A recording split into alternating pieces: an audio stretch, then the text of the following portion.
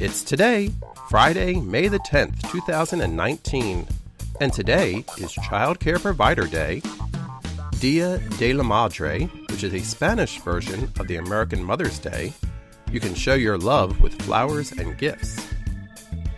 It's Fintastic Friday, which gives sharks a voice, Military Spouse Appreciation Day, National Lipid Day, National Public Gardens Day, National Provider Appreciation Day, World Lupus Day, and World Migrant Bird Day.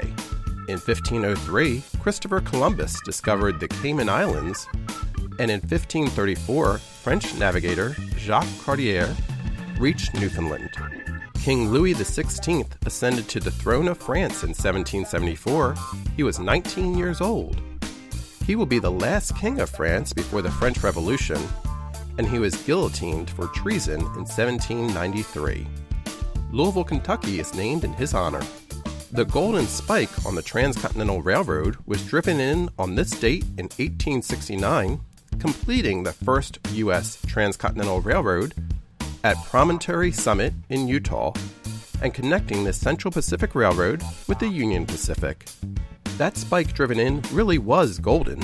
It was made of 17.6 carat copper alloyed gold and weighed 14.03 troy ounces. In 1872, Victoria Woodhull became the first woman nominated for U.S. presidency by the Equal Rights Party at Apollo Hall in New York City. The TV sitcom Laverne and Shirley last aired on ABC TV on this date in 1983. The final episode was shot as a possible pilot for a Carmine spinoff, but the new show never came to fruition. In 1994, Nelson Mandela was sworn in as South Africa's first black president, and on that same date and day, Barbra Streisand began her first concert tour in 30 years.